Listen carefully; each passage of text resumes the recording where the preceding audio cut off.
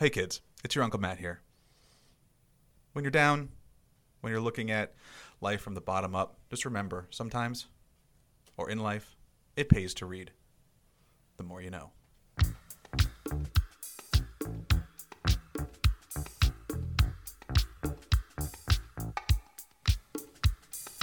Hello and welcome to Maine Education Matters with Matt and Matt. My name's Matt. And I'm Matt too. So today, Matt, we're going to talk about public hearings. Let's talk about public hearings. A lot of stuff happened in Augusta, as always, this time of year. It is overwhelmingly busy. It is crazy. It's crazy, and it's nice than when we have days coming up like we have here on March 13th when there's really not much on the docket. Yeah, this doesn't sound like anything. I mean, I anticipate this being a short podcast, and I anticipate this being a short hearing day because there's only two bills. It's only two bills. It's only two. It's a piece of cake. How much time, from 1 o'clock on, how much time could really be spent on two bills? So let's find out. Sure, let's go with it. LD 798 is our first one today. It's an act to protect Maine children and students from preventable diseases by repealing certain exemptions from the laws governing immunization requirements. It's a lot of multisyllabic words there. Multisyllabic. Syllabic. Syllabic. Slavic. Would you have a Slavic syllabus that's syllabic? And already we're off the rails. We're off the rails already. All right, so let's do this one. This one is sponsored by Representative Tipping of Orono and has a lot of co-sponsors. It does. Quite a few. Tucker, Brunswick, Hubble, Bar Harbor, Bickford, 1, 2, 3, 4, 5, like 9 sponsors, something like that. Yeah, there's a lot going on here. So let's talk about the summary with this one. The summary says, and I'll quote this one, it's easier to understand, I think. Current law allows exemptions from immunization requirements based on religious or philosophical beliefs for students in elementary and secondary schools and post-secondary schools and employees of nursery schools and healthcare facilities. That's a lot of ands. I didn't know all the ands part at the end. It's a lot of ands. Someone needs to talk about, run-on sentences with these people. That won't be us. Did I just say these people? You did. Okay. I want to make that for the record that I did not mean these people. We are really good at run-on sentences, too. We are. So this one, again, allows those exemptions based on religious and philosophical beliefs. This bill removes those exemptions. So, in other words, everyone gets immunized. Yes. Regardless, you cannot use. I mean, if you have a physical limitation or something that is preventing you from getting an immunization because of your physical makeup, your whatever it is, that would be a reason. However, if it's a political, ideological, or religious reason, that's not enough. Nope, you're out of luck on that one. Right. So, and that, I think, talk about some history with this. The limited amount that we probably know is there are a lot more outbreaks of diseases that we thought were gone recently because of people who aren't immunizing their kids. Yeah, it's been in the news a lot. Measles, mumps, chickenpox, whooping cough. Whooping cough, yeah. So that's pertussis. We do know something.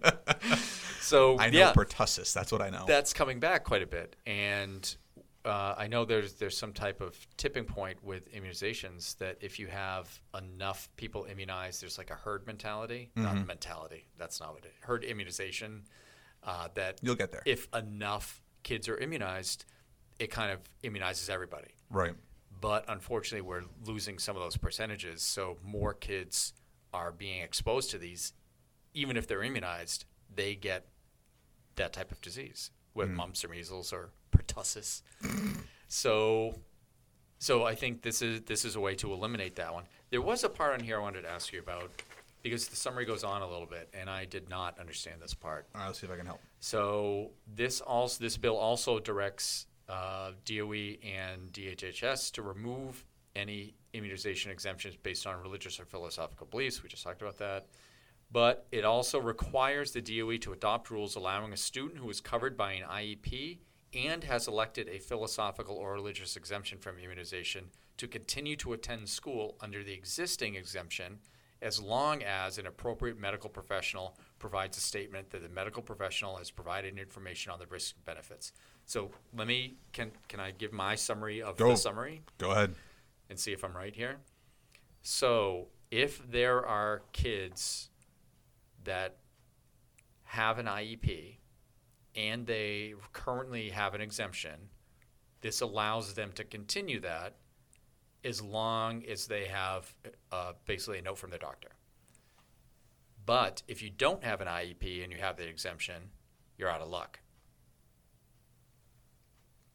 That is exactly how I'm picking up on this. Okay. The only difference I would say add to that is with the medical note. The medical note not just has to say that you're allowed to not be immunized, but that also says this child and these parents, this families have been made aware of the risks, et cetera, of your choice to immunize or not. They have been made aware, and you may have to present that documentation. So, in other words, you as a parent of a special education student with an IEP who is making a philosophical or ideological choice to not immunize, I would then have to provide a significant amount of evidence to the school district that I'm applying to or trying to get into or working towards to say, nope, my kid can come here. We are well aware of the risks. We're well aware of the benefits of immunizations, but we're choosing to not do it. And that's only if you have an IEP, though. Only if you have an. If you don't have an IEP, if you don't have an IEP, you're getting no shots. No, you're getting shot. Or you're not going to school. Shots. Yeah, I had to put that S on the end there at the end. Just in case. Little delayed S. Okay, so that one, I was just about to say it's pretty straightforward. Oops. Well, it is and it isn't. It is. I don't know. I'm not sure why this exemption or this exception, I should say, for what IEPs are in there. I'm sure there's a reason for that. Yeah. I'd be curious to find out what the reason is for that, because whether you're an IEP student or not, measles doesn't care if you have an IEP. Wait, they don't ask first? They don't ask first. Nor does rubella. Ooh. Another one say. What about pertussis? Pertussis, they don't ask, but they gently they let you know ahead of time. Whoop, whoop. You know, there is the plague. That is still a thing. It is still a thing. It is still a thing, and it exists in our country. Yep. What do they call prairie dogs? Kids, look them up. They have them. They have it. Let's hope that the plague does not make a return. I would hope so. There was some history there that didn't work out so well for most of Europe. Most of Europe. All right, I think we've just about. I bet an immunization would have had something to say about the Black Plague. Oh, this is why our pods take 5 hours. So let's go to the next one. This one I thought was going to be straightforward until I was reading it. So let's go with it. It's LD 987. It's an act to provide autonomy for healthcare providers to practice patient-centered care by amending the laws governing medical exemptions to immunization requirements. So right from the title right there, and the way these are put together, the way the committee puts these together, which is exciting that they put a lot of related ones together. I thought this would be kind of the same thing, trying to talk about requirements and exemptions and that sort of thing, because exemptions is in the title. So I'm reading it. Yeah. And okay, it defines what a certificate of immunization is. And it talks about healthcare provider and really defines healthcare provider. And then medical exemption, the law that's in place right now, which is 20-A MRSA 6355, subsection 2. Oh, slow down, really. I mean, that was some magical pod right there. That was good, right? That was some good radio. Medical exemption, it doesn't cross stuff out, it adds stuff. Like, oh, that's interesting. Why is this going on for another couple pages? Oh, wait, there's another part about exemptions that are being added. There's something that eliminates medical exemptions to receiving vaccines or toxoids. But wait, they're adding more stuff about healthcare provider. And the interesting part where it got really interesting was on the second page, where it starts talking about the department may not adopt rules limiting the application of this paragraph, including rules establishing requirements for medical exemptions and rules requiring review. So it seems to be restricting the department to make some type of rules. And I'm like, what is happening here? Mm-hmm. And then it keeps adding things. So this one adds a lot about healthcare providers. And I had an idea of what this was. And then I just totally got confused. I know where this is going. I know where this is going. I know where we're doing. Where are we? Yeah. I have no idea. We just took a turn into the wilderness, and now I am completely lost. I'm still completely lost on this one. So let's talk about the summary a little bit. Let's start. We usually start there. We usually start there, yeah. Let's start Especially there for and a work our long way one. back. This only goes 3 pages, but it felt like 20. Well, it feels like 20 because if you look at those extra 2 pages or so, it's all underlined. Which means all new. Which means all new. And that's there's a lot to internalize there. It's not just like editing a line here or there, like go from will to may or may to will. No, this is completely new language. What about if it goes from May to June? That's what I want to see it do. Are you happy with yourself? Well, yeah, of course. I'll let you sit in that one for a minute. I'm just sitting right here. All right, so let's talk about the summary. Summary says, this bill provides that a medical exemption from immunization for the purposes of attendance at blah, blah, blah, same things we talked about before, is at the sole discretion of the student's or employee's healthcare provider. Okay, so I'm going to stop where you're on right there. And the medical exemption is only by the healthcare provider. Okay, so now I understand what healthcare provider, why they're defining that at the beginning. They define a healthcare provider means a physician, nurse, or person that is licensed or otherwise authorized to prescribe an immunizing agent. I like that, how that expands a little bit. Anybody who's qualified to do that. Okay. Okay. So the bill provides an exemption. But it's up to the provider, healthcare provider. Sole discretion. Sole discretion of the student's or employee's healthcare provider to determine whether or not to exempt a person from having an immunization. Say that one again. So it's up to the healthcare provider can choose whether or not to exempt student A, student B, student C, student D. And period, it's up to that person. It's up to the healthcare provider. Correct? The student's or employee's healthcare provider. Yes. So my doctor would decide whether or not my kids are exempt or not from an immunization. And it's only their choice. Okay. That's how I'm reading this. Okay, let's go to the next one, see if it combines at all. All right. 2 more sentences here. It prohibits the adoption of rules or policies related to medical exemptions, including but not limited to rules or policies that establish requirements for medical exemptions, and rules or policies requiring the review, acceptance, or rejection of medical exemptions. So, did you watch the last episode ever of Seinfeld? Yeah. Right. So they're in the courtroom. Yep. And Babu, I believe, what was his name? What was the Pakistani restaurant owner? I forget his name. It's not Babu, but I forget what it is. He's over there and he's waving his finger back and forth like, no, bad man, very bad man. Right. That's what I see from this line. It's like, no, you're not doing anything. DHHS, DOE, you're not making any rules. No. This was the That was interesting a long part. way to get there. I could have just said that. That was impressive. Now you're sitting in it. So you just got an insight into my brain process of how I go from No! reading that to a Seinfeld thing to make a point. That's how I think, folks. Please pray for my kids. You're the ones listening too, so it's all on you. It prohibits adoption of rules or policies. That's saying something. It is. It absolutely is saying something. Okay, let's go to the next part. And the next part was even more interesting, I think. So far we have let's recap. Okay. Because we went down a Seinfeld path too. So let's What's recap. the deal with that? So the healthcare provider of the student or the employee is the only one who can provide a medical exemption from immunization. Yes. You cannot have rules related to the exemptions, including policies or rules that establish requirements for exemptions, or any policies requiring review of these exemptions. So it's basically saying the healthcare provider is the only person that says yes or no.